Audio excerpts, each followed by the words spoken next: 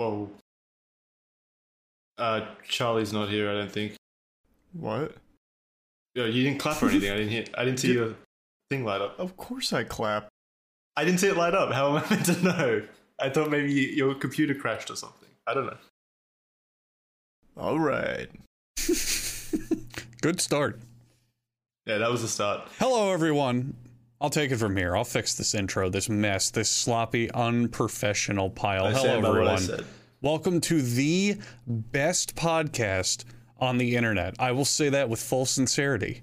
Because how many other groups of man friends could talk about absolutely nothing important for however many fucking episodes we've done this and been consistently perfect with an incredibly handsome audience? And to keep that momentum going, here's Jackson with a wonderful topic. Also, let's just do another clap sync. Jackson's made me paranoid. Count us down, Jackson. Well, what, did you clap or did you not? I did, but not, if it didn't, maybe it didn't get picked up on audio or something. Well, you can see it on your audio. It doesn't matter if I saw it or not. We're gonna run it back just to be safe. Plus, this will be a really cool intro anyway. Double clap. This is the way of Charlie throwing me under the bus. By the way, he absolutely didn't clap, and now he's trying to gaslight me into thinking I'm the bad guy. No, I did clap, but smart. if you didn't hear it, that makes me a little concerned. All right, after 1, 3, 2, 1. I put a little extra elbow grease on it. Did you hear it? Were you guys watching him? His thing didn't light up again. I'm not even joking. Okay, then I there's didn't watch him. Then there's something gone awry. But that's 2 claps now. All right, and then we still on the same intro though. We've used the intro already. Danny's gonna place that. No, Danny's just leave the keeping recording this as it entire is. thing in. Leave this entire thing in. This is the entire episode, and it perfectly use the first encapsulates clap. Andrew's point. No, true. The first clap would still be there, realistically. Don't clap again. Third. No, that's too many claps now. You fucked it. Now we have to do it again. They're just a mess with Danny. And he's gonna have to bring his A game to this one. That's right. Yeah, we've got to be the longest running podcast at this point, right? Most episodes. Painkiller Of all time. already. Yeah. I forgot about PKA. I mean, yeah. doesn't Joe Rogan also have like 2,000 episodes? Well, he does it like daily though, right? What? Oh, so that doesn't count? What the fuck is your point? No, that's meaningless. Longest running weekly podcast. Yeah. Yeah. We said Weekly end of only. 2016, which is No, there's 7 gotta years be ago. way more. If we're talking weekly same group podcast, then Painkiller already has us beat by quite a margin. We're probably not even in the top 100 because then there's like Rooster Teeth and stuff. No way. Yeah. That's Alright, another yeah. one, yeah. I think even Doug's show is longer than ours. And Carl's. Just the 2 people that I know. We're pretty new. But we can outlast them. What we have on them is we're younger. So one day they're gonna die and we can keep going.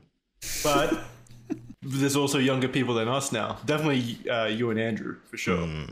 Oh, far yeah. younger Thanks, than you man. two. Appreciate it. Okay.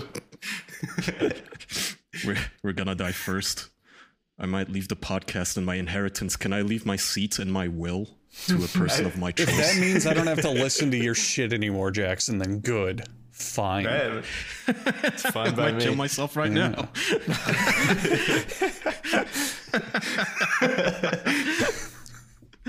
You guys ever think about that though? You and Andrew specifically. Killing myself? No. No. Like Every there's people half your age starting podcasts right now, guaranteed, on TikTok. Yeah. I was talking with Charlie about this like a week ago or something. The weirdest thing that hits me really hard with this is I will meet a new creator through one thing or another. So I'll be like, hey, I like your videos, and we'll talk on Twitter or, just hanging out with shit. And we'll be messaging and they'll say, yeah, it's really kind of weird because I graduated college last year and I'm trying to find a good place to live. And I'm like, man, I haven't been in college in like 8 fucking years. Yeah. Oh, God. It's just so weird to think about that kind of shit. At what point I do don't you mind think? it at all. At what age do you guys think that you'll age out of content and officially become uncool for doing YouTube? Oh, I don't think I'm cool now. Who the fuck thinks they're cool for doing YouTube? But I don't know. I think are you classy going all ways the of way to like? continuing them. Yeah, for sure. You got to pivot though.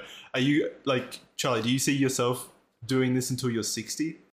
Yeah, till I'm 80. The content you can make at that age too unlocks a whole new vertical, showing It's what gonna it be looks like. It's going to be like shot from the retirement village and stuff. It would be depressing. Well, I think the kind of content that you envision, like that you cannot envision a 40-year-old doing, is also the kind of content that makes you cringe even when it's a 17-year-old doing it. True. But yeah, like pranks and stuff. I couldn't imagine an 80-year-old. Yeah, like doing just prank screaming, videos. fake screaming and stupid pranks and just yelling at the camera on Twitch while you're reacting to Ben Shapiro. It's like, regardless of your age, you shouldn't be doing that anyway. But I don't mind. So, like, to answer your original question, I really don't mind it whenever I see like a very talented person on Twitter, like a 23-year-old who's already making really great music or really great art. I think that's cool. And I'm really happy actually that like younger people have access to that shit. One downside that I guess we could talk about though is that Gen Z is tech illiterate now. I think the middle generation got lucky. Well, Like my generation? how is I think they grew up with smartphones, right? Like boomers grew up without technology, basically without computers, Right, so yeah. that's forgivable. My mom doesn't know how email works even. Then came our generation, smack dab in the middle, just as technology was emerging, and it was difficult. We had to learn like, okay, how do I torrent Warcraft 3 and then crack it? Oh, I ruined my computer because it was a virus. Now I have to I still reformat think- it. I have to find Wait. I still think But like you're only talking about a small percentage of your generation, though. I still think there's a large chunk of, I don't know, whatever ancient for sure, generation but, you're a part of that is tech illiterate. Oh, Well, I don't certainly, know but I anyone still that's think our the generation that percentage is bigger than the new generation. I don't think like the average 16-year-old now knows as much as I did when I was 16, because now you just have smartphones. You just download Temple Run. You don't torrent games.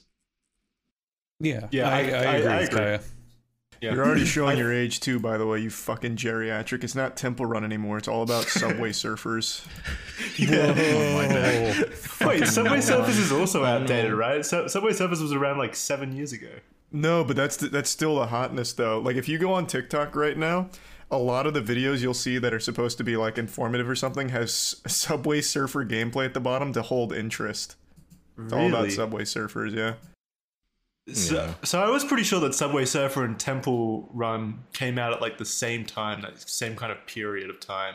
It kind When, of did, those but runners were all the rage. yeah, but Subway Surfer is the one that's kind of stood the test of time that children can't get enough of running through the fucking subway, I guess. Well, maybe that's the new pivot with content. We should jump on this bandwagon and pivot to Temple Run. It's going to be new and exciting. Yeah, Danny, But can you it'll just scratch the same itch? bin all of our webcams? Can it just be Temple Run footage? Yeah, Yeah, Subway we want to make Surfers. sure, make sure people have enough stimulation. Yeah, and, Yeah, and people like like footage fondling of- jelly. Yes, perfect. And cutting up soap. Put nothing but oddly satisfying gifs over where my webcam is. Put hardcore pornography gifs over mine, please. That's the one way to get on attention. YouTube yet. But yeah, I agree with Kaya. Playful kittens. I agree with Kaya. I think that things are so simple and user friendly now that when an actual issue arises, people just cannot figure it out. Like I've got friends who just don't even know how to Google their own questions properly and like look for the answer the right way, you know? Dude, I saw. So I'm not on TikTok, but I do see TikTok obviously when it like dumps on other social media or somebody sends me one. I saw this one that went viral apparently of a girl who blew her followers' minds by reverse image searching. And they were like, holy shit, you can, I knew you could look up photos with text, but the other way around, that's incredible. And I think now that we have AI and everything too, by the way, all the companies are going all in on AI. Like Microsoft has now laid off 10,000 people and they're now investing billions of dollars into OpenAI. And they said that they were going to make it basically part of all of their company, all of their products. Nothing So- scary about that, right, guys? Nope. Hey, I don't work at I think it's going Microsoft. to be integrated into Microsoft Word and whatnot. And Only Google 3 apparently weeks also said after they're that going debate, to, and I'm already being proven right that this is already having an effect on like the economy and jobs and stuff like that. Well, I don't think it anyone will ever certainly have argued an that. We effect. just argued that it was going to start murdering people within the next week or something because it could write your book Well, report. it will when Microsoft owns it. We all unanimously agree, Jackson, that this is going to cause disruptions in the workplace and changes to the economy. It's all streamlining, and this is the same shit that happened with car manufacturers and all that shit. This is a rewriting of history, and I will But how not stand far it for goes, that's a different it's a story. new industrial revolution, and it's kind of amusing to watch. There's already like a lot of Reddit threads now of young people, like high school kids and shit, and college kids too, writing these threads like, "Oh, my teacher noticed that I used ChatGPT to write my essay. What do I do? He sent me to the dean's office. I might get expelled." To which my answer is, first of all, deny it. Well, how the fuck can they really 100% prove it, right?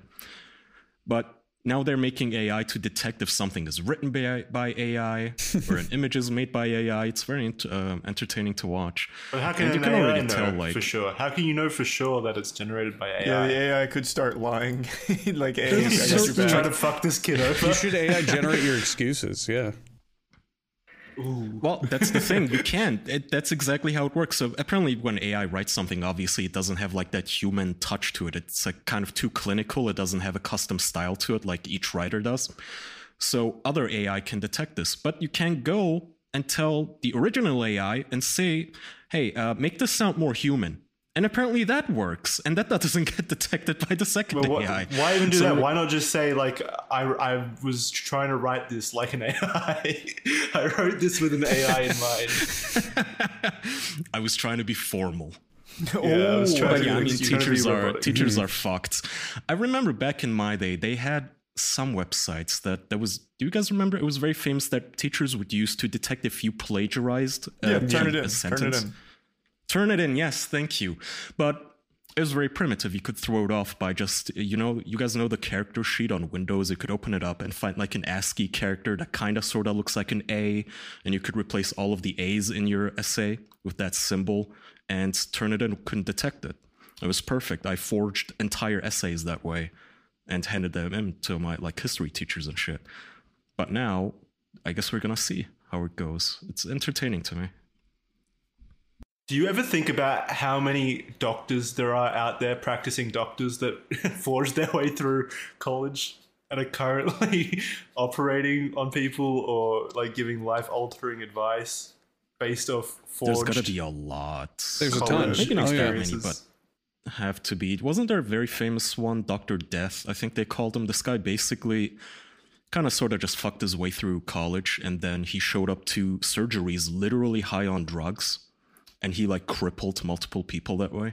You're mixing What the am I names up. thinking of? Dr. Death was a Kevorkian that did assisted suicides, I think. Yeah. But there could be someone that you're describing, Kaya, but that's not where the nickname was attributed. Could be, But- yeah.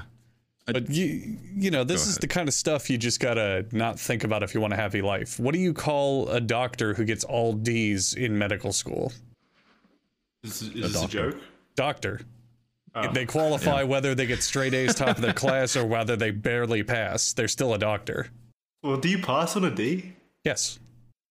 Really? No, you don't pass on a D. I don't know where you're getting that from. It has to at least be a C. I thought it was a C. What? Yeah. Yeah, it has to at least Maybe be for a C. medical school, I guess, but for regular school, I know you can pass For with medical D's. school, I think it would be slightly higher. I would hope it'd even be that. slightly higher, but it doesn't matter. The specifics of Yeah, I what get does what and you doesn't mean. pass Yeah, doesn't no, it matter. doesn't The point is a doctor could graduate at the top of their class with fucking accolades and everything, or they could barely pass by the skin of their teeth, like this close to failing out, whatever the bar is, but they're still a doctor. They still can run a practice and be called doctor and all of that. You'd never really know unless you personally ask them. But then they just lie to you.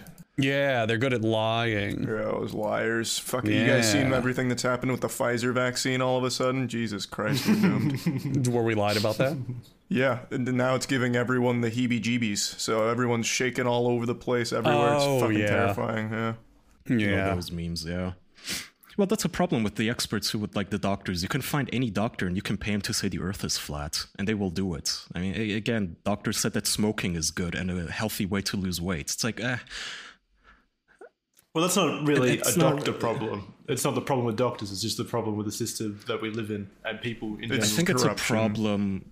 It's a problem with people not recognizing that doctors are not infallible. Well, yeah. Someone just says the experts, and you're supposed to be trust the experts. Believe whoever's a doctor or a scientist.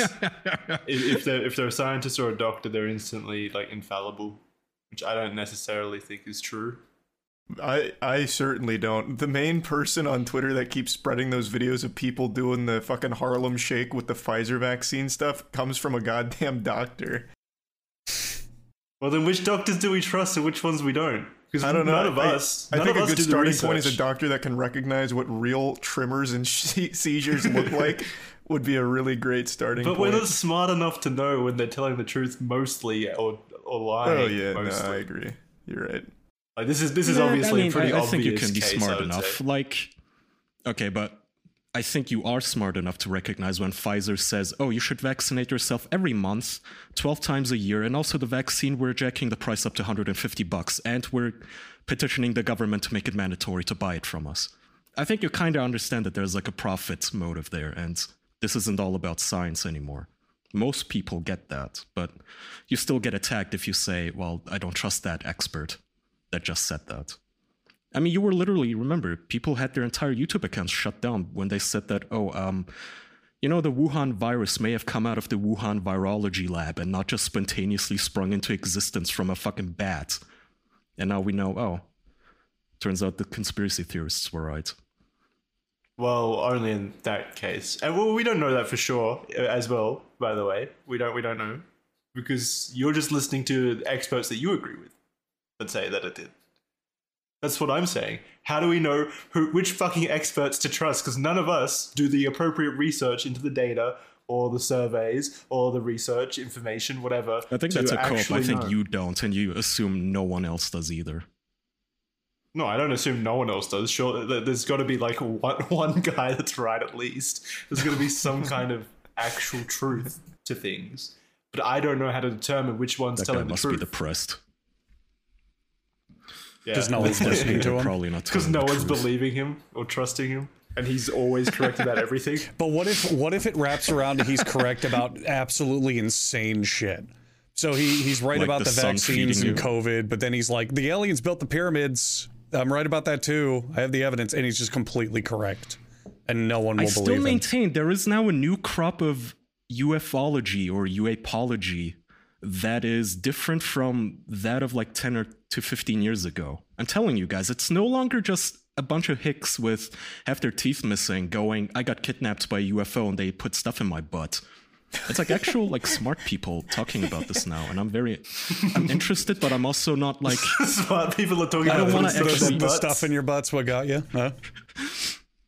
No, it's like they analyze the government papers that they release a little bit, but it's also something that I don't want to spend that much time reading about. But the problem is, I actually reached out to 3 different people on Twitter about UFOs, and I was like, hey, what's like an easy entry into this? Like, where do I start? Because you guys just, you know, when someone throws around a lot of terminology, you don't know inside terms, and it gets confusing. Yeah, I have no idea what the fuck. Why didn't you just ask me? I'm super deep into that shit. I check in on those communities often. Oh, really?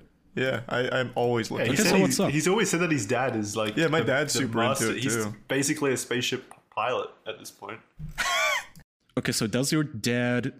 This is what I read up yesterday. So apparently the Trinity Project in 1945, the first nuclear bomb experiment, because that's significant... it was significant for our human species because we reached the atomic age, right? Our first atomic bomb. Yay for us. Their theory is, one of the many theories, that UFO sightings have gone up since then because they may have been dormant vessels on Earth that are basically just meant to observe us as a primitive species until we discover atomic energy and then mobilize to observe us further from the air, I guess. Yep. So I've never heard that. That sounds like an actual plot to Singularity on the Xbox 360. I would say like the best stuff to look at is from like the scientists, because there are a couple that do, like you said, legitimately analyze like the files that they keep releasing, like the declassified stuff. But a lot of it's like really just kind of uninteresting because it'll be like, yeah, it's not extraterrestrial. This is just something we don't really get, but it's certainly from this planet. So it's just kind of like, oh. There hasn't really been anything. My issue is a lot of the evidence. Just means like Russian space. It means legitimately anything. Yeah. Any other nation's technology, fucking astronaut farmer built something goofy. Like, it just means anything, but they're not ever confirming that it's like something off-world. That's always been what's been known. Like, that's always been the most logical answer, right? That most people have said. Yeah, well, I mean, it is by far the most logical, because if any alien species reached us, it'd mean they'd have faster than light travel, which right now we believe is completely impossible. But so nothing's changed then, apart from just scientists are weighing in on it, basically. Nope, it's just now that there's like the classified shit, people are actually looking at unidentified objects as opposed to just like, here's 3 blimps that flew in a weird formation, probably aliens. Now it's just like people looking at like, oh wow, this is a really interesting flying apparatus that we've never seen before. Let's talk about it. Yeah, it's the government, it used to be, again, they would call everything a conspiracy theory. Yeah. And I guess in more recent years, the government has just openly said, yeah, but we don't know what the fuck this is. And then you have these government insiders, people who used to work for the CIA or NASA or the whatever the hell, they all coming out and saying, yeah, I used to work on these projects. They harvest crash sites for rare materials and yada yada. And the government keeps the patents and they hand them over to Lockheed Martin. My issue is, all of it is just hearsay. It's just he said, she said. In 1970, such and fuck, Bob Lazar claimed that he saw a UFO. It's like, okay, what do I give a fuck what he claimed? It's like, how much of this can you actually prove? Corroborate. Well, that's the thing as well. Like, when you think about it at this scale, like they're saying like there's whole teams going into harvest resources, and then Lockheed Martin's got like entire teams working on R&D for it or whatever. That's like so many people where it can get out from. That's why I don't personally believe that kind of stuff, is because like there's just so many points where we should have heard about it. Like actual the amount of people who would blab, right, about the conspiracy. Yeah. It's the same thing to me that fully debunks like the moon landing and JFK conspiracies. It's like you can't have that many people involved with such a giant scale thing over all those years and not have someone confess or something really get out, But it's also what did I call it? We're like, not everybody has all of the information, obviously. Like the guy who pulled the trigger on JFK doesn't know that he did it for the FBI. But you don't know that. Of course I don't, but you don't know that I'm wrong. Fuck. Expert said. Now we're going to do this all day. I'm always for the more entertaining option, whenever feasible and possible. Yeah, if it's like a 50-50, go with whatever's funnier. Exactly, thank you. And also, whenever it's 50-50, always assume that the government is evil and will just stab you in the back. That goes for like everything. Corporations, government, literally everything. Video game developers. Everything. Friends. Experts. Yeah, family. Loved ones, pets. Don't ever leave your room. Don't trust anyone. Don't ever talk to anybody. I don't know, man. Fuck. Gotta be paranoid. What were we saying? I had an anecdote that I wanted to share, but now I've forgotten. Fuck. Was it about your comfortable underwear? Yeah, that's it. Comfortable underwear. Thank you. Love comfortable underwear, but I need you to tell me more about it, Andrew. That is exactly what I will tell you. You're the expert on comfortable underwear. Please. I know we just said not to trust anybody, but trust me when I say that MeUndies has an incredible Valentine's Day collection. Do you know that feeling when your crush texts you unexpectedly and you say, oh my God, she might be a government sleeper agent? What do? I don't know. I do want to see her titties though, so maybe let's see where this goes. Well, you can find out what it will feel like to have that feeling all day and all night, because you will be wearing the most comfortable underwear with a love theme to it with the V-Day MeUndies collection. MeUndies is pretty straightforward. Everyone on this podcast wears it because they've got incredibly comfortable and cute underwear. Also, if you're a lady with some sort of tits, they've got bralettes. And then for everyone, they've got loungewear. They've even got funny stuff for your pets, which you might want to check out. Available in sizes extra small to 4X. They have something for every booty to fall in love with. Oh, that's so goddamn funny. MeUndies has a great offer for everyone listening. You can get 20% off of your first order and free US shipping right to your door. Now, to get that 20% off of your first order with free US shipping and to chat with their incredible Cheek Squad about any questions or sizing concerns, you just need to go to meundies.com/official. It's a lovely gift. Think about it. You could get it for your mom and have a really awkward and weird conversation. Doesn't matter. But make sure to get a pair for yourself while you're there. 20% off your first order, free sizing in the US, free shipping in the US, and questions and sizing concerns with the Cheek Squad at meundies.com/official. So you got your new underwear.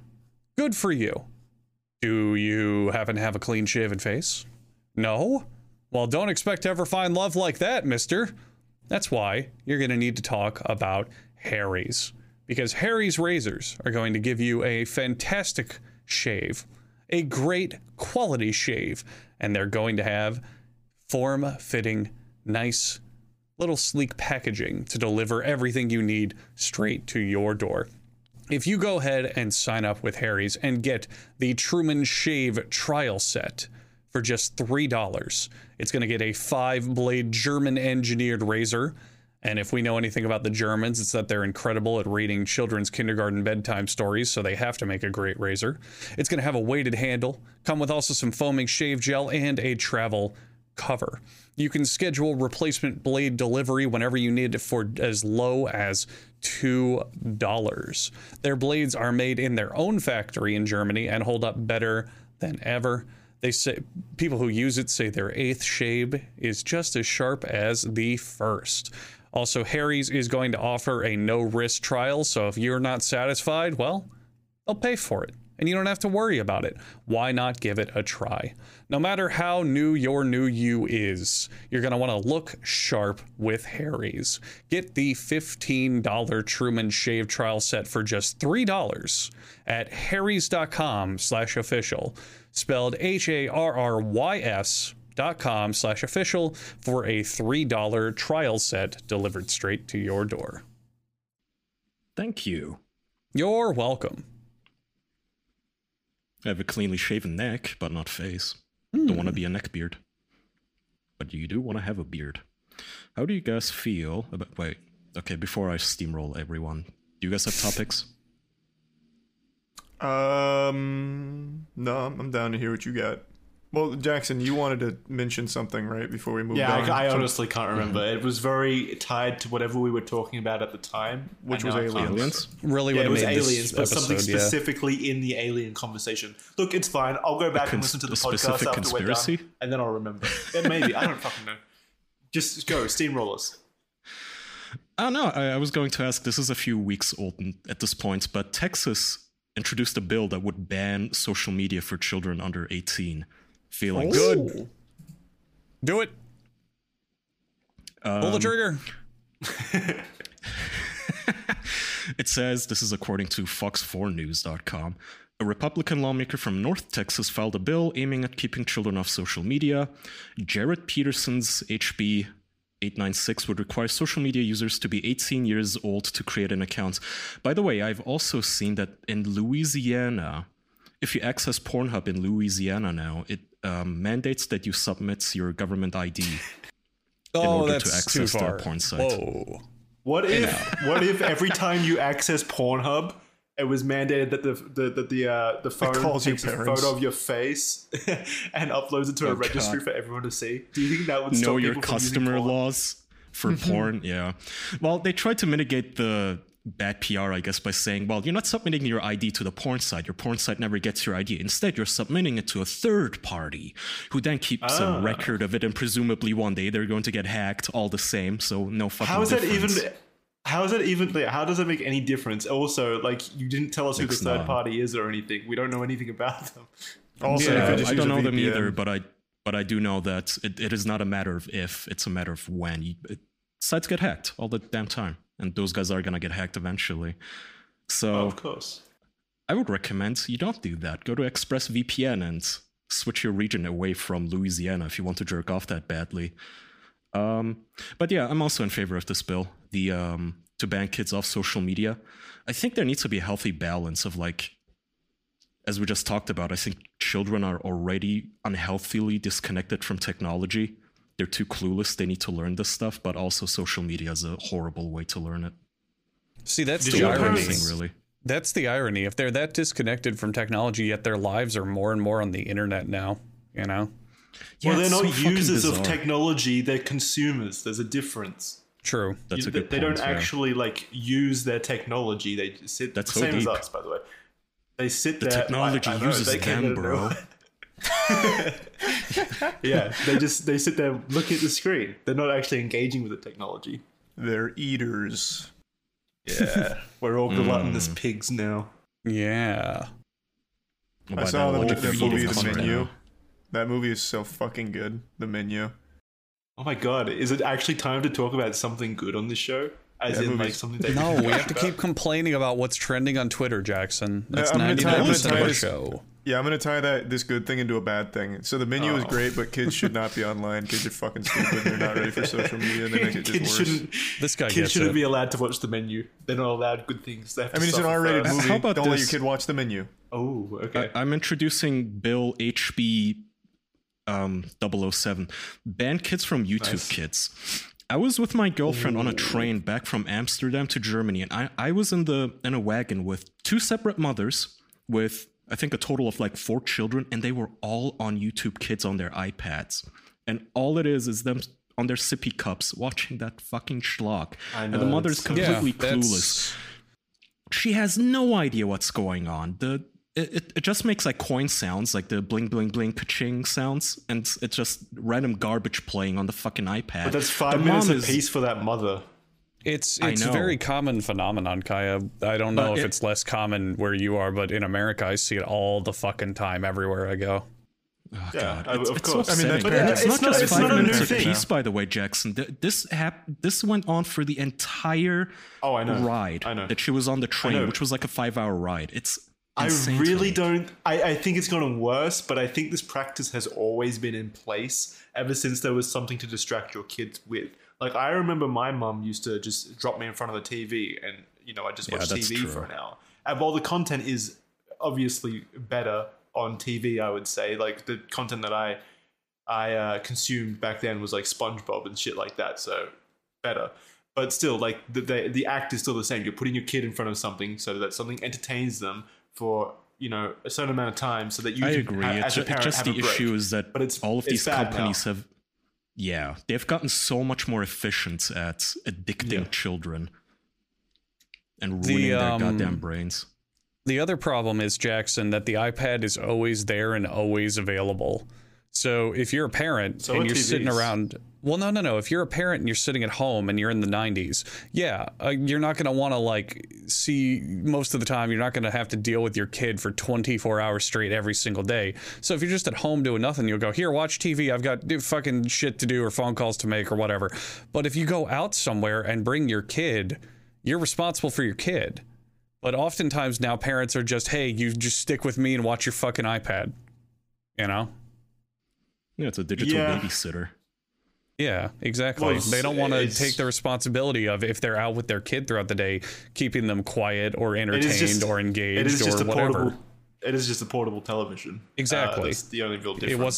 That was not an I option wouldn't even before. consider it a portable television. It's just a free babysitter. Like, I don't even think it's entertainment for the kids. They literally just sit there fucking mindlessly like these little brain dead drones listening to these goddamn awful sound effects on repeat. And kids, Yeah. like, I they don't know- even know I what they're know. looking at. I know what you're saying, but it is entertainment for kids. I'll tell you guys. Any I'll kind tell of you bright guys. light is entertainment for them. I can tell you guys a really heartwarming story about a good parent I just remembered. If we want to bring levity to this show, Did you remember your parents or something? Like, Aw. surely you had. let's talk about how great my parents. No. I was on a flight many years ago. I don't remember, but definitely well into the era of smartphones and kids having iPads and all that shit. And I sat next to this mother, and she had her daughter who was, age to be playing with like dolls and imagination and precocious and all that shit.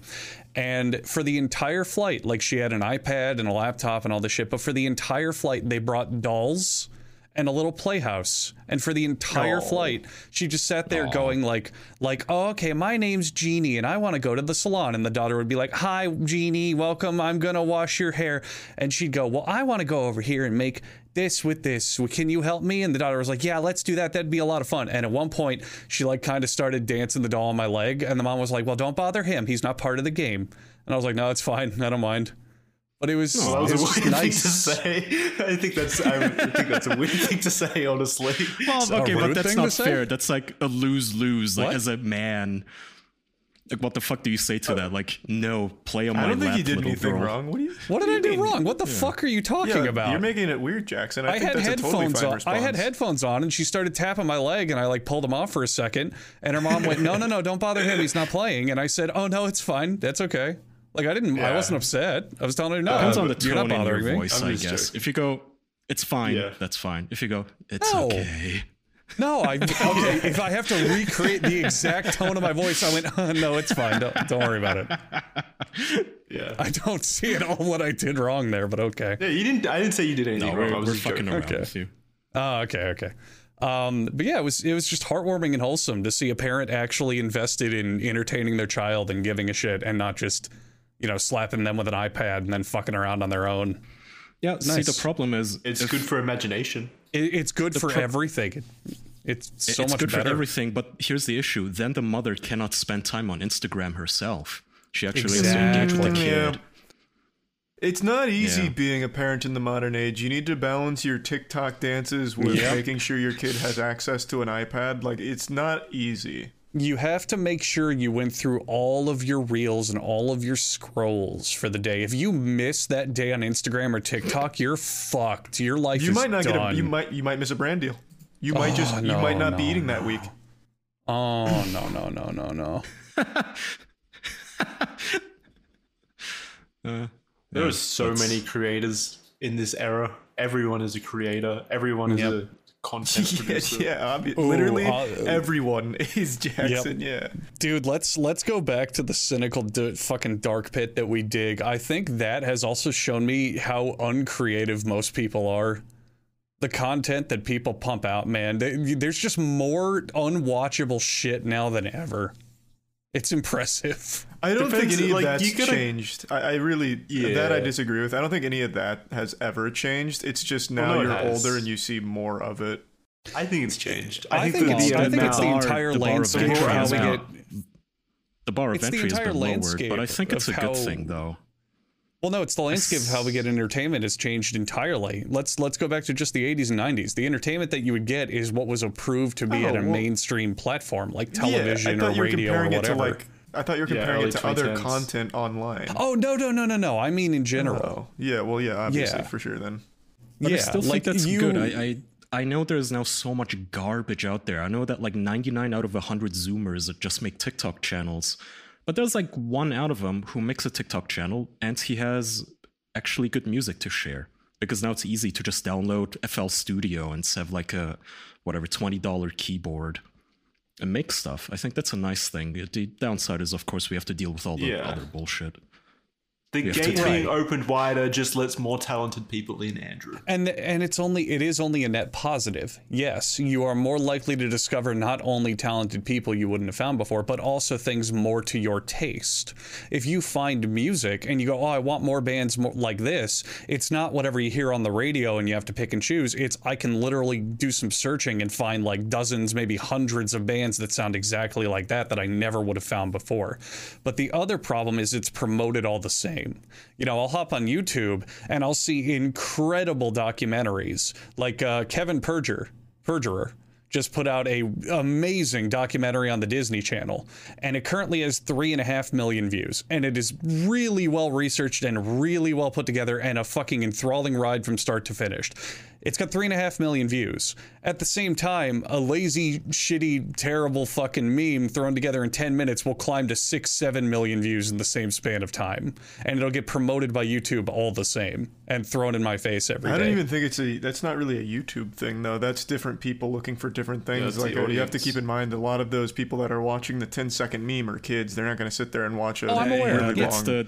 But that's 10 million children on trains on their iPads watching YouTube Kids and meaningless views. But the problem is that when I hop on YouTube and I go, okay, algorithm, here's my subscriptions and here's what I search, show me good videos, it will promote that video to me every single day. And then when it's not a big deal. But when my feed, the first like 6 or 7 videos are unwatchable garbage, that's when it gets annoying.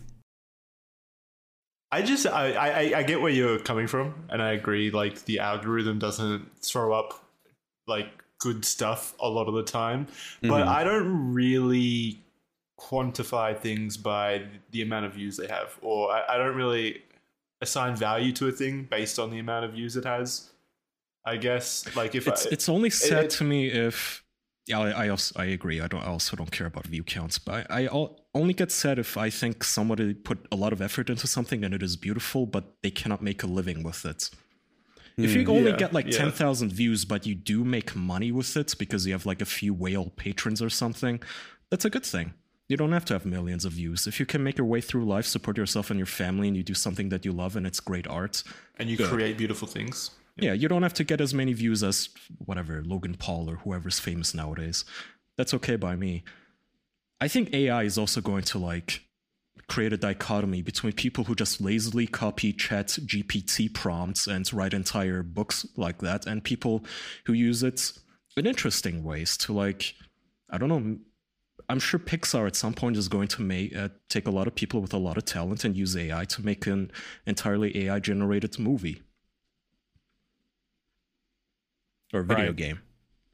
I mean, I also agree with that point. You know, view counts aren't the defining important factor to these creations, but there is an angle to it that is important. For example, business.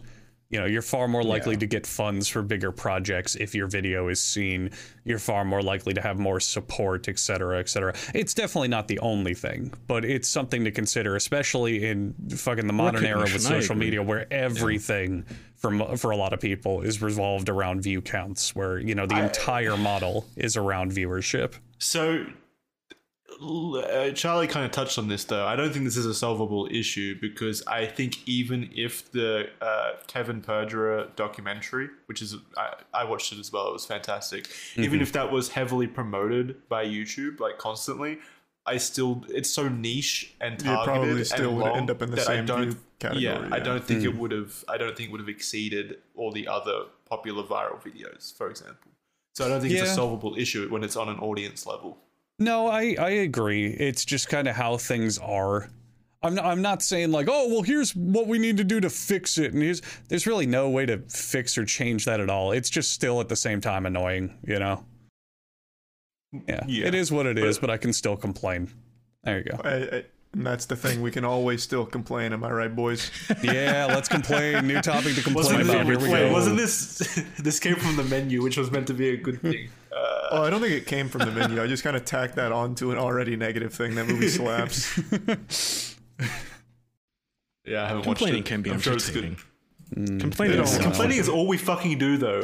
Ooh, Charlie, do you want to take a bit to complain about Plane? Well, do you want to know something to really complain about besides the movie being stinky? You'll probably see it in the Patreon chat. People love that movie, Andrew. What? I got grilled for not liking it. Yeah. Are you fucking kidding? That was the most boring goddamn movie ever made. Look at the audience score on Rotten Tomatoes. It's like a 92%. What? Yep. Which movie? It's called Plane. It's a fucking stinker. Holy shit! No way. Yep. What's it about? It's about a fucking plane going down, and they land on this like remote island that's controlled by terrorists, and then they have to like get off. It's so fucking stupid. It'd be really entertaining, like if there was like action and stuff that happens, but there's like not even that. It's not even really a fucking action movie. It's a nothing movie. 76% on Rotten Tomatoes and a 94% audience score with over 1,000 reviews. What the fuck is wrong with you people? That movie's horrendous. That's what I fucking said. Oh my god. It is the most nothing, plain, flat, uninteresting action movie of the last year. Holy shit. It's hardly even a goddamn action movie because they cut away from the action. I know. Even the poster is so tedious. It's all like terrible drab and brown. Oh god, it has really, really stupid plot decisions from top to bottom. The entire first third of the movie is watching Gerard Butler fly a plane in real time. It's oh god, it's so bad. Did this just come out? We watched it in theaters. So why is it called plane if the doesn't even sound like the plane portion is important? It is. So like God, I can't believe I'm gonna fucking explain the plot again. Gerard Butler's a pilot. He used to be like a hotshot pilot who would fly glamorous routes like over Paris, but then a rowdy customer said mean things and he said, "Hey man, what's going on?" The customer pushed him, so Gerard Butler punches him and then fucking chokes him out. So he got in the plane? In the plane. And as a pilot? So yeah. So as a commercial pilot. Yes. Yeah. I think the air marshal would arrest the pilot. You can't just like punch someone. Well, wait, who's gonna land the plane then? The pilot does a lot of stupid things in this movie, Kaya. Don't you worry. Kaya, I haven't even begun to touch on the shit he does as a fucking pilot. Yeah. But so anyway, after getting like shit canned to do shittier routes, he's now like I think it's Singapore. So now he does like only Singapore routes, which are like not the big routes anymore. But one day he's flying his plane home and he's like, wow, there's a really intense weather storm up ahead. You know, why don't we take this route and go around it? But then the head honcho corporate suit, he's like, nope, you're going right through it. And he's like, well, I mean, if you say so. So they go, while they're going right through it, they get hit with a lightning strike and the plane, they lose all power. It starts to get all cattywampus. And I shit you not, while this is happening and while they're like losing control, Gerard Butler gives it to his co-pilot. He's like, here, take the wheel. I'm going to go calm everyone down.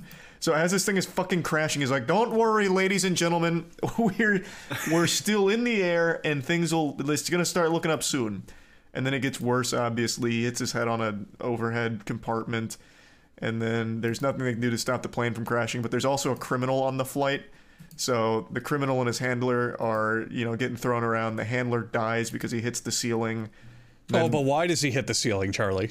Oh, because he was sending a text message to someone he loved, and he dropped his phone while this thing was crashing, so he unbuckles his seatbelt to go chase his phone around the plane. And why does the stewardess get killed, Charlie?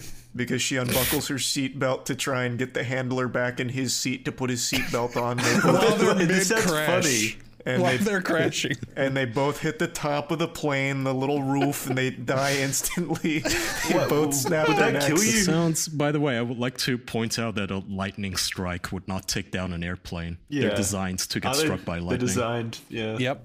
Oh yeah, there's a lot of stupid shit in this movie. It's so preposterously dumb.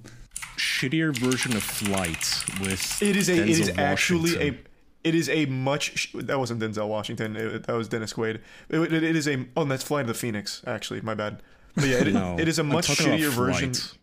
Yeah, I don't know Flight, but it's a shittier version of an older movie called Flight of the Phoenix, where what happens there is they're flying over the desert, they lose control, it crashes, and then they crash right next to like a camp of bad guys who starts to like raid them. That's exactly what happens here, but without any of like the suspense or interest that Flight of the Phoenix had.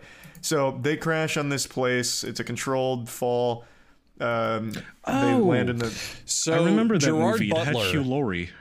Yeah, it has Hugh Laurie. Yeah. So Gerard Butler is a strength leading man, right? He is when he is the middleman on a screen. What? Jackson? Just action man. He's an action man. Yeah, he's an action man. So when he is leading a movie, he's like got muscles and he's like, I'm gonna kick this guy's ass and I'm doing it for my family. Like he's like a Rock type, that kind of guy. Not like a dramatic actor, not a suave romance guy, whatever, but a very, very big hulking man. Gerard Butler has one fight scene in the movie against one guy and spends the rest of the entire movie just like calmly talking to people and trying to fix the plane. All the action is done by his supporting guy, the prisoner who's being extradited, and like the terrorists and a cell of PMCs that they hire to rescue the plane passengers. So they also threw in a really lame Con Air ripoff? Kinda? Not really, but kinda. But Gerard Butler spends 90% of the movie just going, all right, everyone, calm down. I'm here to get you out. Don't worry, stick with me. But he does nothing interesting or exciting. It's all the other characters. And speaking of the other characters, the passengers on the plane exist just to be taken hostage. They have no development, no backstory, nothing. They even go through the trouble of giving them all like names and having like little character moments, but all it ends up with is they're just like sheep. They just get herded around the entire movie with no free will or opinions whatsoever. God, Gerard Butler's one fight scene in this movie is so fucking stupid, though.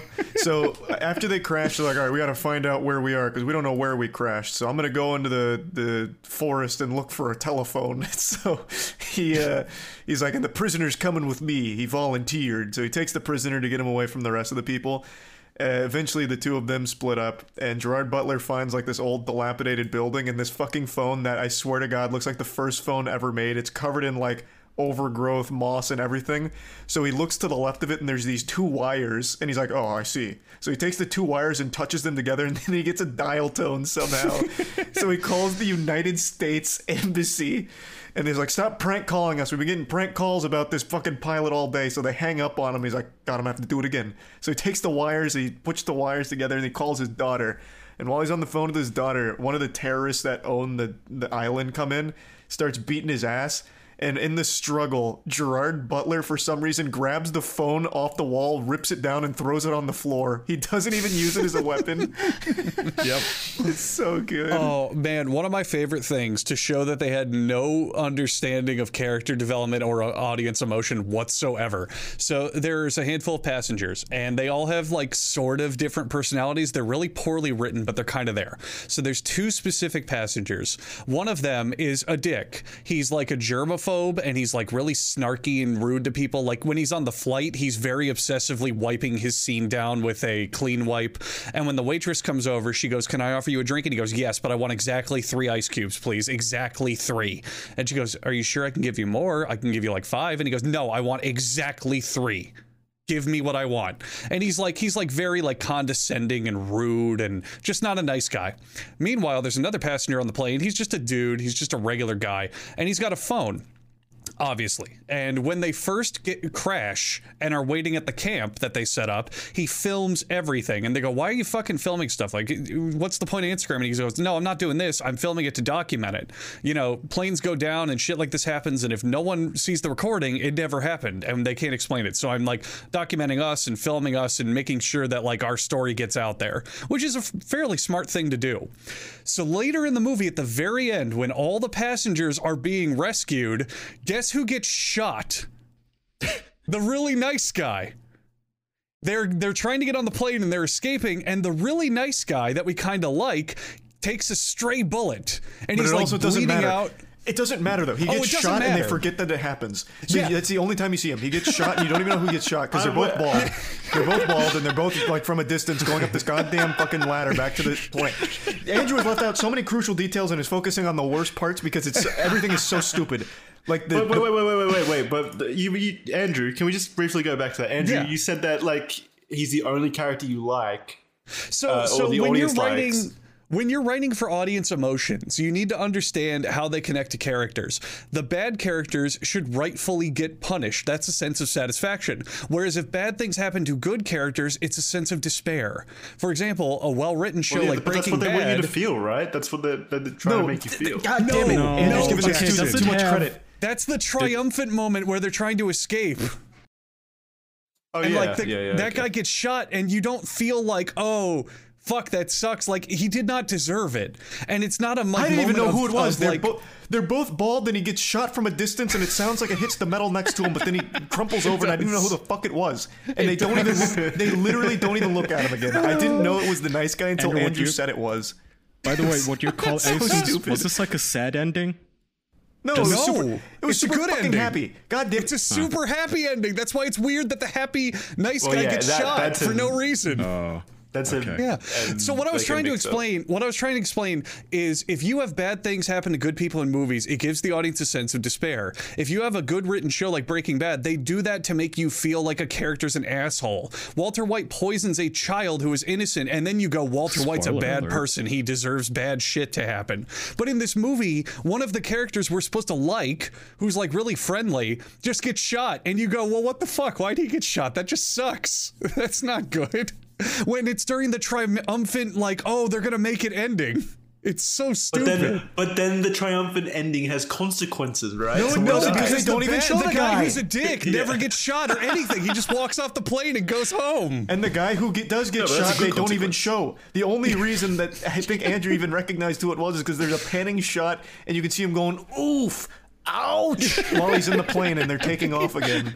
He's like bleeding out in the plane, but he's the nice guy, and yet the guy who's a dick has nothing bad happen to him whatsoever. Also, there's a guy who gets on the plane in the very beginning, and he's like this like college frat boy, and one of the passengers goes, oh, how'd you be able to afford this flight? And he goes, oh, I got frequent flyer miles, bro. And he's like supposed to be this like, you know, carefree like dude bro, and his only thing in the movie that he does is they rescue them from a prison. And Gerard Butler puts him on a bus, and he goes, can you drive this thing? And he goes, yeah, man, I can drive anything. And that's it. That's all he does in the whole movie. It means nothing. Are the women there to be hot? Is it like a hot? No, not even. You don't see any of these fucking passengers, Jackson. You don't see any of them ever. It's so stupid. It's everything about that movie is actually terrible, even from an action movie perspective, because they don't show the action. So every piece of action, like you'll see the prisoner like shoot at somebody, and then they fall from a distance. You don't see anything. There's one scene of action where one of the PMC, Jesus Christ, the PMCs come to try and rescue these people, and there's 4 of them. It's like the goddamn Navy SEALs, and it's against an entire island, and yet somehow all 4 of them kill the entire island's terrorists. But regardless, one of them has a 50 cal, so he starts shooting some of the terrorists through their cars, and you see them like fly back and hit the car. That's the only time they actually show any of the action. Even the final triumphant moment where Gerard Butler's like, all right, we're getting back on the plane, and I'm flying us the fuck out of here. So as he's taking off, the main leader's name's Datu. He's got an RPG out on the back of a truck on the runway. And Gerard Butler and him are having a stare off as he's like flying the plane towards him. And then as he's taking off, the implication is that he hits him with the plane, but they don't show you. Instead they cop out and just show the plane hitting a car. So it's just, they don't even bother showing the action. It's just a terrible fucking action movie too. Now let's whip around and blame the audience, because Charlie, when we saw this movie, quite a few fun things happened. Number one, a woman in the front row was FaceTiming the first like fourth of the movie. Yeah, that's pretty wild. With someone she was on the phone with, just literally just showing her the movie over the phone on FaceTime. I was shocked that she put it away. Number two, there was a group of I don't know, some people in like the back right corner of us towards the back, and they were just talking basically the whole movie. They were just having conversation. They didn't care. But when that 50 caliber scene, what? I was asking, can you blame them? Oh, no. I can't. Yeah. But here's the fun thing. When the action started for that scene with the 50 cal, that was when they were shooting them through cars, and every time a guy got hit with a 50 caliber bullet, he'd go flying, you know, like, which I guess more realistic. So, you know, normal guys in the movie, if they get shot or whatever, it cuts away or it looks like shit. But the guys who got shot with a 50 cal, they'd go flying and the car would explode and it'd be kind of satisfying. Every time that happened, that group would go, oh, hey, throughout the theater. So you could tell that the people watching this movie were not here to watch a movie. They were just here to fuck around and just like waste time and not get invested. They just wanted to go, let's just go see a movie, haha. So I think that's why people are rating it highly. They didn't actually watch the movie. They just went with a gang of friends to fuck around. That has to be the case, because it is fucking terrible in every possible department. Yeah. No, because do you really imagine that group of people went home and logged into Rotten Tomatoes with their accounts? And gave 5 stars? That's so true, actually. Good point. I don't know. Oh, man. How many people do you know who even have movie. a Rotten Tomatoes account? At this point, it all has to be AstroTurfed movie studio bot farms. God, I love that Also- image though. Like after celebrating the 50 cal, it's like, all right, guys, now log into your Rotten Tomatoes account. Let's show good manners here and give them a high review for the entertainment we experienced. Also, the movie at a certain point loses any and all stakes. As soon as the PMC shows up, there are no stakes for the entire rest of the movie. So yeah, the PMC shows up and they rescue everybody, no sweat. They don't get shot, nothing happens. They take out the pirates without even trying. And then they all run away. And then like the pirates get reinforcements. And so the PMC set up for like a defense while everyone gets on the plane to fly back home. And the guy with the 50 cal's there and he's like blasting dudes. And you think, okay, that 50 cal guy is overpowered. He is like their crux, their fucking ace in the hole. Something's got to happen. He's got to run out of ammo. He's got to get shot, something. Nothing. They just sit there and willy-nilly pick off pirates until everyone takes their sweet time and flies away. And that's the last half of the movie. Also, Gerard Butler fixes the landing gear on the plane because he's like, without landing gear, we're fucked. We can't fly home, which is funny because in the final scene of the movie, they fly home without landing gear. But he fixes it. Like, he's like on the runway while they're being shot at. He's trying to fix it. And he gets shot in the shoulder. And at the end of the movie, they land at a safe... Yeah? They say you can't land without landing gear? Yeah, that's one of the points they bring up. Has so he while not they're heard being about shot the at... Hudson River landing? No, I guess not. Because while they're being shot at, he desperately stands outside of the plane trying to fix the landing gear while everyone else is on board and ready to go. But he gets shot in the shoulder and they take off and they land the plane in a safe airport and everyone else gets off the plane. They unfurl the like little jump slide and they slide down and like the medical people are escorted off. But Gerard Butler, who is currently bleeding out from a bullet in the shoulder, tells everyone his leg, he got shot. So when he was fixing the brakes, he took a shot to the leg and then continued running to the plane. And then when he was having his stare down with Datu, he gets shot in the shoulder. Yep. He gets shot multiple times. He is bleeding out. He has been rescuing and running around the island all day. He just tells everyone, you guys go on ahead. I need a minute. You all go, it's fine. Tend to your families, go get attention, I'll be there. And you think he's gonna die on the plane. He's gonna have like this heroic, like, well, I did it. Time to finally die.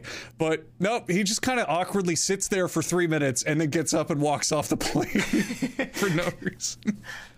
It's such a stinker. It's such so a fucking terrible. stinker. I it'd just be like a forgettably bad movie because it's not like entertainingly shit. It's just really just kind of super shit. Mm-hmm. I wouldn't care as much if people just didn't for some reason like it. That just makes me upset. The fact that anyone liked it really is just offensive to me. Yep. I thought after walking out of that theater we were never going to talk about this movie again. Yeah, that's kind of what I thought too. That's what I thought. I mean, after the scores are like 7 out of 10 average. I mean, that's somewhat high. Not on but it's Rotten still like Tomatoes. Yeah, it's 94 it's actually, on Rotten Tomatoes. Yeah, 94% audience score, by the way, where usually with a bad movie, it's the other way around. You know, the critics are all like, oh, this is the best movie ever. And then the audience goes, no, 0%. But this time it's the other way around. It's interesting. It was just so bad. So there's is it just fun bad or actually just nothing to like. Bad? No, No, it just was bad, boring bad. Yeah. Very boring bad. It's very bad as an action movie. It's very bad as a suspenseful movie. It's just very bad as an experience. Like Andrew said, I thought this was going to be something that we talk about on the way home and then never talk about again. Because it's not like Moonfall where there's like so much to like about it being bad. This is legitimately nothing to have any amount of fun. It's just terrible. The Here's only what it scene is. in the I'll movie. tell you what it is. Yeah. Go ahead. 93% of the people that like this are definitely like people in their 40s or 50s because this is the type of movie that my parents would love to watch, I think. Oh, My dad man. I guess. I have a hard time believing that, though. The only scene in the movie that was any enjoyable was they're sneaking into the pirate camp to get the passengers out of a prison. And one of the guys, the prisoner dude who's being extradited, finds a sledgehammer.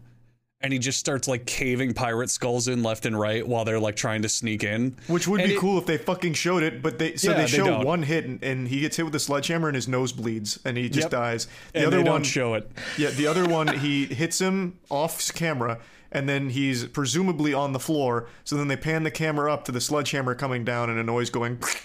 Yep. They don't show anything. And it could have been this nice moment of character writing and levity, because there's this like dark, serious, horrible tone and all this shit. But the pilot and the extradited prisoner are bonding. And the whole point is the prisoner's not afraid to like kill people and get his hands dirty and shoot. And the pilot's like, yeah, I mean, I used to be in the fucking army and I could do this. Like, I'll follow you. But it shows this contrast of the prisoner's like a brutal motherfucker. Like, he's not afraid to explode a man's skull with a sledgehammer.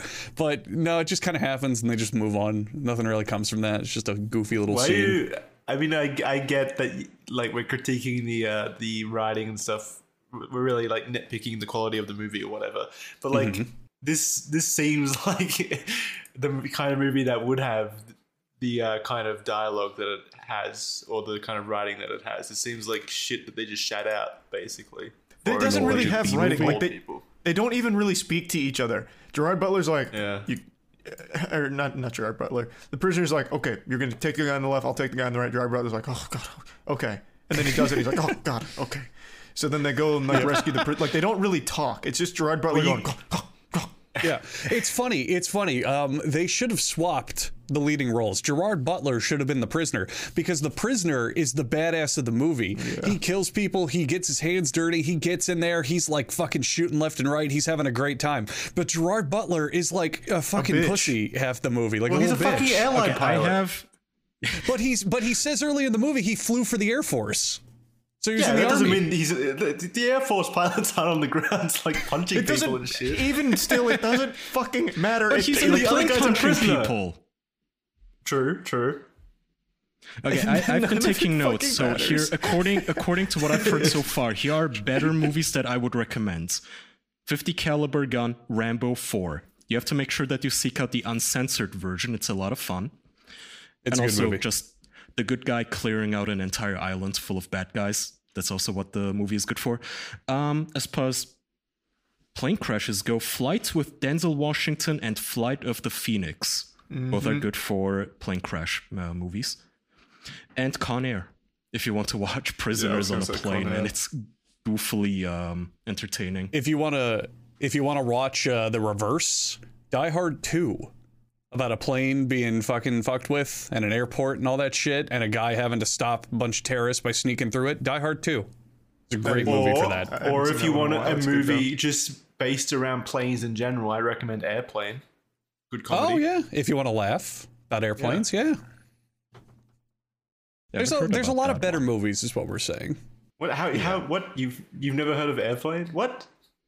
Yeah, Kai, we've talked about Airplane. No, Leslie Nielsen. What? Leslie Nielsen comedy from the 70s. You ever seen a grown man naked? Yeah. It's like one of the most prolific comedies of all time. Yeah. You know that's Airplane. Fair. I may have to refresh my memory, but yeah, I haven't watched this since I was a teenager. Yeah, it's so good. It's held up perfectly. It's still hilarious. Same with the sequel. It's also good. Airplane 2. See, that was a positive note. We made it a positive note at the end, but it was like 20 minutes of ranting about a shitty movie first. Well, you gotta have your vegetables before you get the dessert. That's what I've always said. Honestly, I'd rather watch Snakes on a Plane than this. Like, at least that movie's goofy bad, but like this was just so boring. It was just so offensive. The fact that anyone likes it actually makes me super, super upset. I'm not gonna lie. I agree. Completely agree.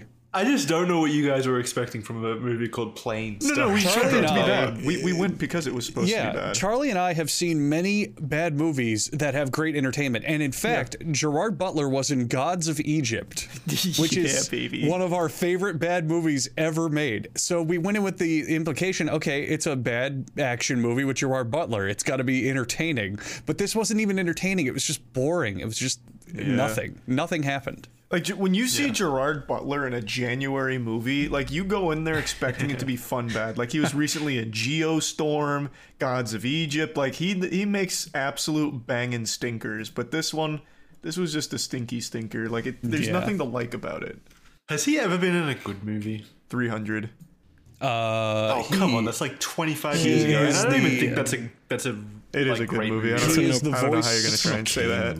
He is the narrator. He's the narrator of the Curse of the Black Freighter segments in Watchmen, and those are fucking excellent. There you go. He's a narrator. That's like He's still in it. He's still voice acting. Aren't those the cartoon intermissions? Yes. And they're really good. He's not an actor in that. That's just what? Voice actors are actors. Hey, there's actors, yeah. Okay, technically you win, I guess, but yeah, gotcha. Fuck you. The movie wasn't like he's not the leading role or anything, you know. He's not like the main thrust of the movie. Okay, but that's like if I said Keanu Reeves is a great actor because he played part in that one Silk Road Bitcoin documentary as a narrator. Like that's not why I watch Keanu Reeves. I watch him because he's John Wick. I get that, but the Curse of the Black Freighter stuff is more acting. He's playing a character when he narrates. So did he still have his like Irish accent? He does have an accent, I think. I don't remember. I think he does. It's Scottish, I think, actually, not Irish. Yeah. They're really good, though. They're arguably the best part of that movie. Fair enough. Oh, well, yeah. He's in How to Train Your Dragon. Is he? That other voice acting stuff. Yeah, I don't remember which role. He's good in movies where he doesn't appear and he only talks. But he's famous for appearing. Like he's famous because of his body and shit. He was famous because of 24. Did you guys like Law Abiding Citizen? He was in that. I don't. I know the movie. I don't remember it though. That's the one where, like, I think it's him. It's either him or Jamie Foxx, whoever plays the criminal. But they're stuck in jail, and somehow they keep committing these assassinations from in jail with all these like wraparound plots, and they can't prove that he did it. Well, that sounds cool. It's a cool movie. It's interesting. Fair enough. Yeah. Before we wrap, is anyone keeping up with The Last of Us? It's so nice to have a TV show, video game adaptation that actually takes the source material seriously, and it's so fucking good. Yeah, I heard it's decent. It's so good. I haven't seen the second episode yet. To hear. Yeah, the first episode is amazing. It is extremely surprising how faithful they have been and how well it turned out. It's a nice feel. It's like vindication, because this is what we've been saying all along. These video game adaptations need to stop shitting on the source material and start treating it with respect, because that's what made it popular in the first place. That's why it's getting a fucking adaptation. Is it just 1-to-1 with the game? I'd say they've taken some liberties, obviously, okay, because some things just don't work on screen. But by and large, everything is like really faithful. Like direct lines are taken from the game, direct settings, direct. There are no QuickTime events in the show. Not yet. Press select on your remote to keep watching. It's the good kind of adaptation where they've expanded on the source material as well and added additional context and additional scenes to things that we experienced in the game. Like in the second episode, I'm not going to spoil anything, but the entire first like 20 minutes is something entirely new that really grounds the series and really expands on it in an interesting way. I don't know. I don't really want to get into spoilers though, in case anyone hasn't watched it. Yeah, don't spoil it. So with that, then, would you say if someone's played the games and their attitude is, oh, I've played the games and know what happens, I don't really care, is there enough to the show? No, absolutely, to watch absolutely, it? Yeah, absolutely. The show is for you. They actually added a lot, especially in the beginning, to like flesh out Sarah's character. It's all like really good additions that they've put in so far. It really is. Really smart additions to it. And it's not cheap or lazy. Like there's actual substantial quality to this. And it's I want to put it down to the filmmaker in this case, Craig. I think his name is Craig Mazin. He's the guy that did the Chernobyl miniseries, which was also fantastic. That HBO Chernobyl one. What, did you not like it, Kaya? No, I liked it. I hate it for the sole reason that it's reinvigorated the superstition against nuclear energy. I get that, but it was a good with it. It was a good show, yes. It was a good series, yeah. So he's clearly talented at adapting things, and this show is just fantastic. I wanted to end this episode on a positive note. So Charlie, you've seen it though. Not the second episode. The first episode's amazing though. And yeah, but you agree. Okay, I just wanted to hear some thoughts. Yeah, Andrew and I played The Last of Us together the first time around. We did. The intro was so fucking iconic. Still probably one of the best in all of gaming. Yeah. You should absolutely watch the show, Andrew. I actually think they do it just as well. I probably will. Honestly, I enjoyed the first Last of Us so much. I remember that was a game that I showed my dad. and he was like, holy shit, it's like a movie. So I would just play it and he would just watch it like a movie, and he loved it too. It's a really great story. So I might watch this. Not to split the room, but I enjoyed both.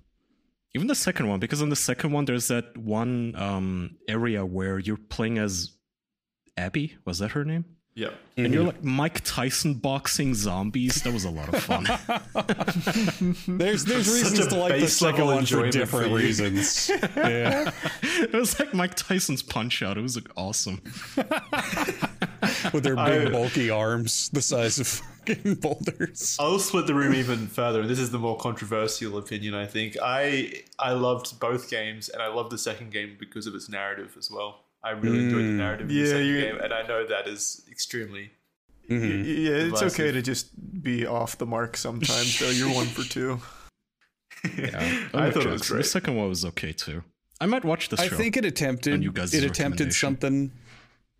It attempted something for the second one, Jackson. I'll give you that. Like, I appreciate that they tried something really, really different, but I have maintained since this game's release that they had good ideas in the wrong order. I feel like if they had just done this same series of events but in a different order, it would have been much, much, much better.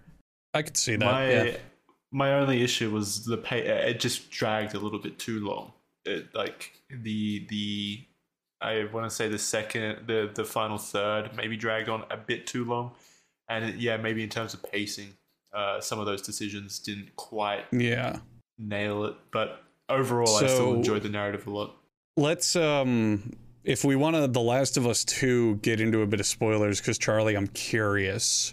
So spoiler warning if you care about The Last of Us and Last of Us 2, even though we had like 6 episodes dissecting it. Charlie, would you say a better choice would be to start The Last of Us 2 as Abby and get all of her character growth, and then we get to the Joel execution and it shows kind of sympathy for Abby and it has more weight to that rather than just hitting you with that and then going, by the way, now play as Abby? Yep. So I think the order of events could have been one of two ways. Starting with Abby, I think also would have been strong. The way I always envisioned it being best is you give like that, the rodeo, like the gang's back together. So you have Joel, you have Ellie. You see their current life. You have the flashbacks of where things have been, like going through like the old zoo, aquarium, all whatever. Like you build their relationship back up again to get everything accustomed. Then you can still have Abby come in and do that, but I still think it'd be better to build to it. So then you have the Abby parts. So then you get to see like, oh, here's what life is like outside of like this really cozy camp that they formed in this community. Then just killing him off 10 minutes in. Yeah. Yeah, it's just so much, as opposed to just like a cold kill off like at the very beginning. I was fine with that. Yeah. It was a strong opening, and then why? What makes it a strong opening? I don't think the flashback should have been at the start. That the flashbacks throughout the story. No, there wouldn't be flashbacks at that point. They wouldn't be. Like in my version, it wouldn't be flashbacks. You would just go through those things quickly, and then you get to the current day. But the flashbacks throughout the story really serve to drive home Ellie's emotional turmoil or her motivation. So that's why I think they're placed throughout the game. They're kind of to remind the audience, hey, they had a strong relationship. Ellie loved this guy, and that's why. Yeah, but by the point those fucking flashbacks come in, you probably already forgotten who the fuck Joel is. It happens in like the first 10 minutes. Like, well, that's why they're there to remind you, why you should care about this. And that's just dumb. Like that death should have been far more like impactful. Like it shouldn't have just come as like this cold open. I mean, for new players, I can get why it wouldn't be impactful, maybe, but like I think it was very impactful. The way that I think they could have done it that would have been interesting and kept the impact on this is if you bounce back and forth between the two in a better way.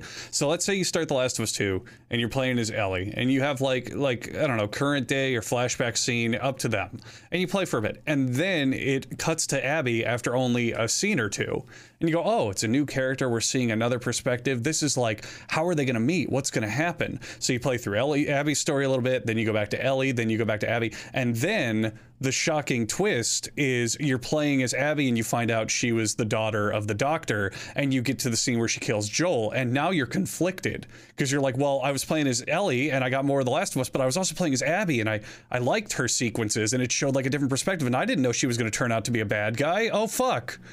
And I think that'd be interesting. Now now you hate someone that you liked initially. I feel as opposed to hating someone. That's way more interesting. Hating someone and then learning to over time. But you don't. I don't think there was ever. I don't think there was ever a moment where it's like, oh, okay, well, this feels good. Like, I don't see. I feel like front loading the understanding of her character and her motivation kind of long term does a disservice to it, because the way it's laid out currently is she does the bad thing first, and then you spend an amount of time dissecting why she did that and understanding her motivation, and that's where it leaves off towards the ending, where the what do you call it? The fight between them happens or whatever. So I think you need to have that understanding later in the game. Personally, I kind of get that. I get what you're saying and how that could be effective, but I think it would have more weight if you didn't. So I think the problem with that is that it takes away from the buildup of Joel and Ellie from the previous game. If you gave them a bit of both, so that bouncing back and forth with Ellie and Abby, so you're feeling the nostalgia, you're feeling the buildup from the previous game, you're like living in the conclusion, but you're also getting a new story, a new buildup, someone new to connect to. I think then when Joel gets killed, if you put that more towards like the climax of the game, the late middle, it would have a lot more impact, because then it throws everything on its head. Like, oh god, I built all that stuff up with Ellie and now it's gone, and oh shit, I grew to like Abby and now that's fucked and I don't know what to do. Oh fuck, what do I feel? I think that's a much stronger stance, because like even just looking in the chat, no one liked playing as Abby after they killed Joel. Nobody. Yeah. It was miserable. And you spend 11 hours or so playing as Abby. Kaya, you were playing a fucking arcade game when you played. I get that emotion. I get that emotion, but I enjoyed playing as Abby because I got to expand on her character. I enjoyed seeing her character. But why? Okay, for you, maybe, I guess it's like, oh, okay, well, why did she do that? For most players, it's like, I don't really care why she did that. It's like, I didn't know anything about her. She just came in as this boogeyman and killed a character that I loved. I don't really want to play as her. Yeah, but you're meant to engage with the narrative and dig deeper. That's the point of these narrative games. You're meant to understand the characters. And you could understand them from the beginning and then even sympathize with her decision and when she makes it. Yeah, but we're talking about an entirely different story then. If the killing happens towards the end or the middle of the end. Yeah, like towards the middle. If you just placed all of the same beats in different orders, it'd be much more effective. I think the way Andrew described it sounds like a much more compelling narrative, where you're seeing... You're just talking about a more linear order. Well, but that's not linear at all. That bounces back and forth between times and characters. And then they come together of events, though. You're talking about putting the more of the like flashbacks towards the start, so you build up the relationship between Ellie and Joel. Just get off the flashback thing. Just sideline that in your brain, even without this. But you're saying more time with Ellie and Joel. Yeah, and with Abby, so that way you can see what Abby's doing and get a whole new perspective on life outside of this comfy camp that Ellie and Joel are in now. The way that I see it, Jackson, is you could build up a rapport with Abby, because you could have an air of mystery. We know what Ellie and Joel are all about. The first game was their entire story. So that's why I don't think we need anything there.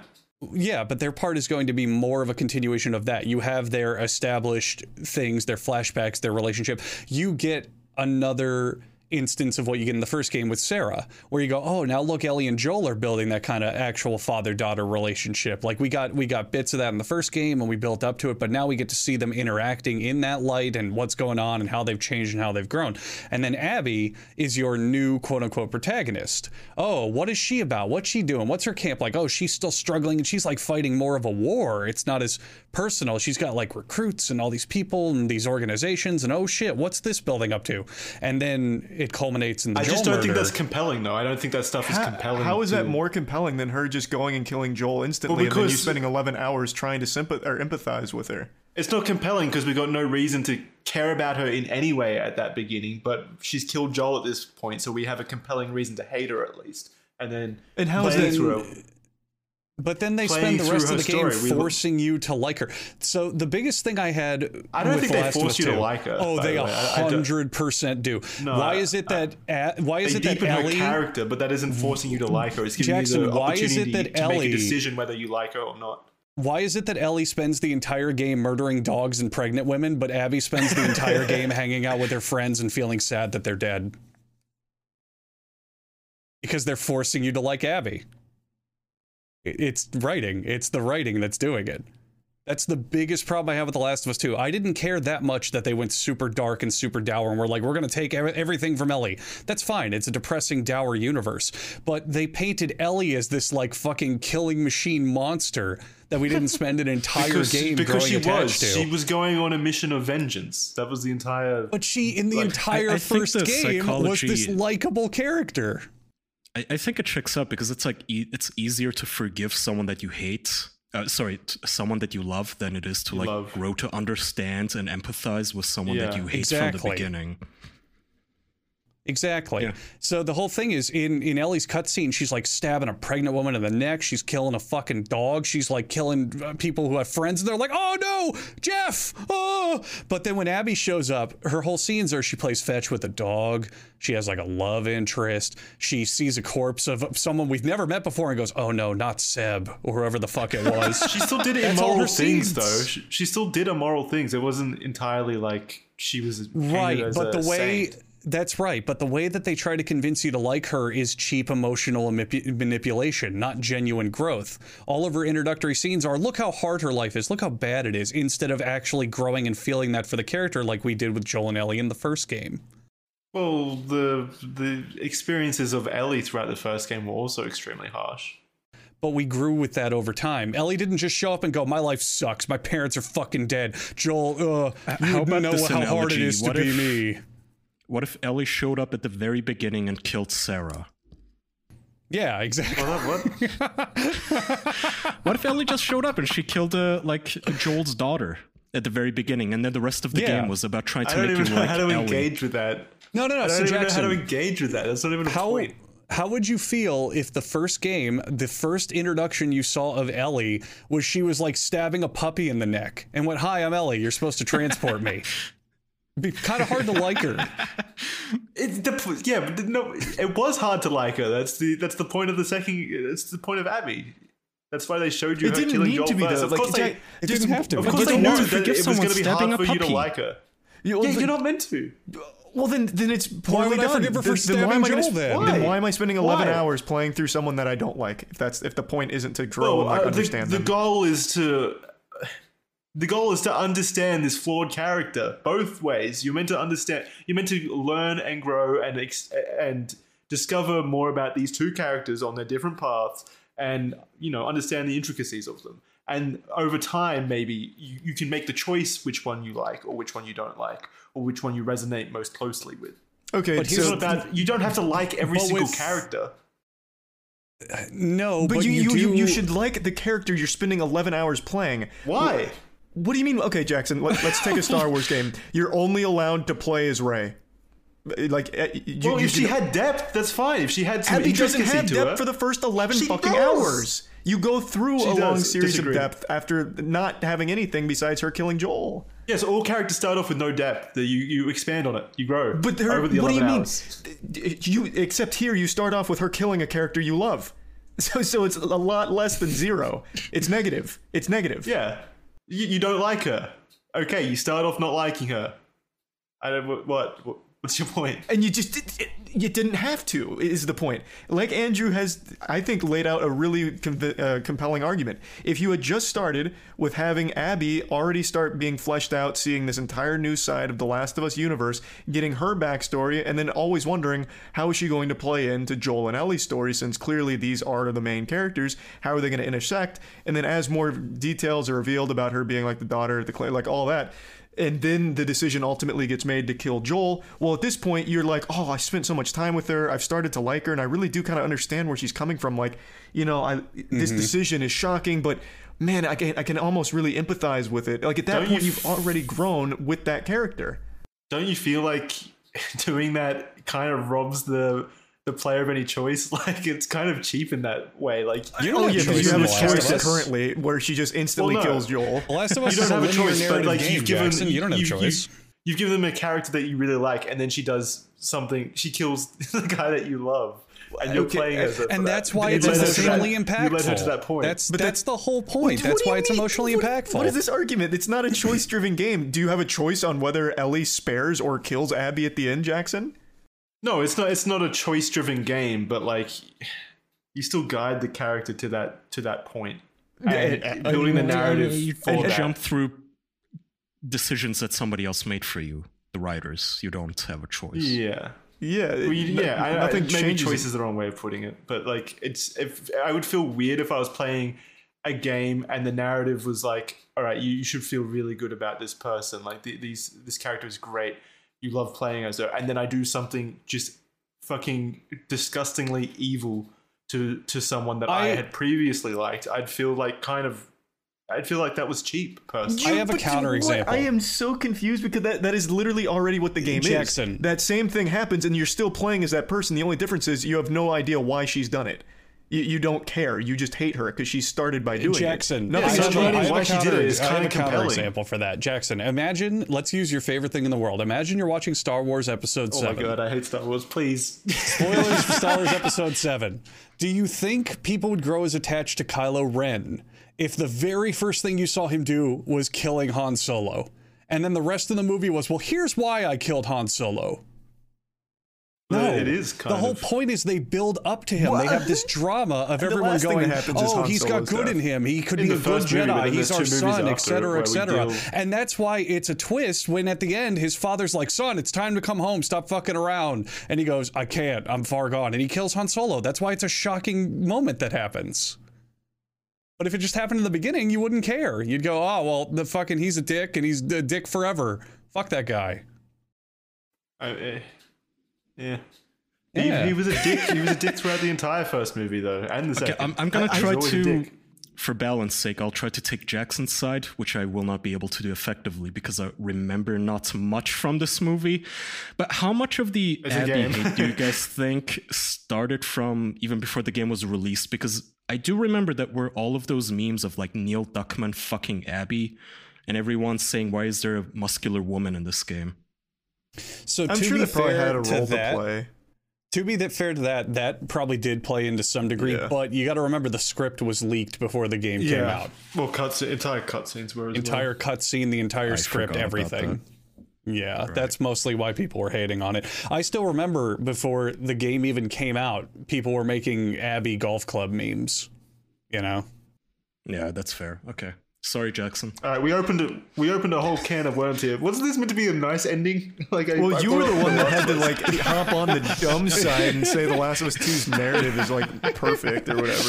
I had to make my opinion known. Though. So, do you guys think? Again, spoiler alerts. But do you guys think the HBO show will have a scene of Abby bashing the shit out of Joel's skull into a pulp? That's the end season cliffhanger. Yeah, season 2, 100%. Yeah, I can only and then pray it just that gets they canceled. I can only pray they don't do it the same way they did in the game because I think that was just I not hope effective. They do. I really hope they do.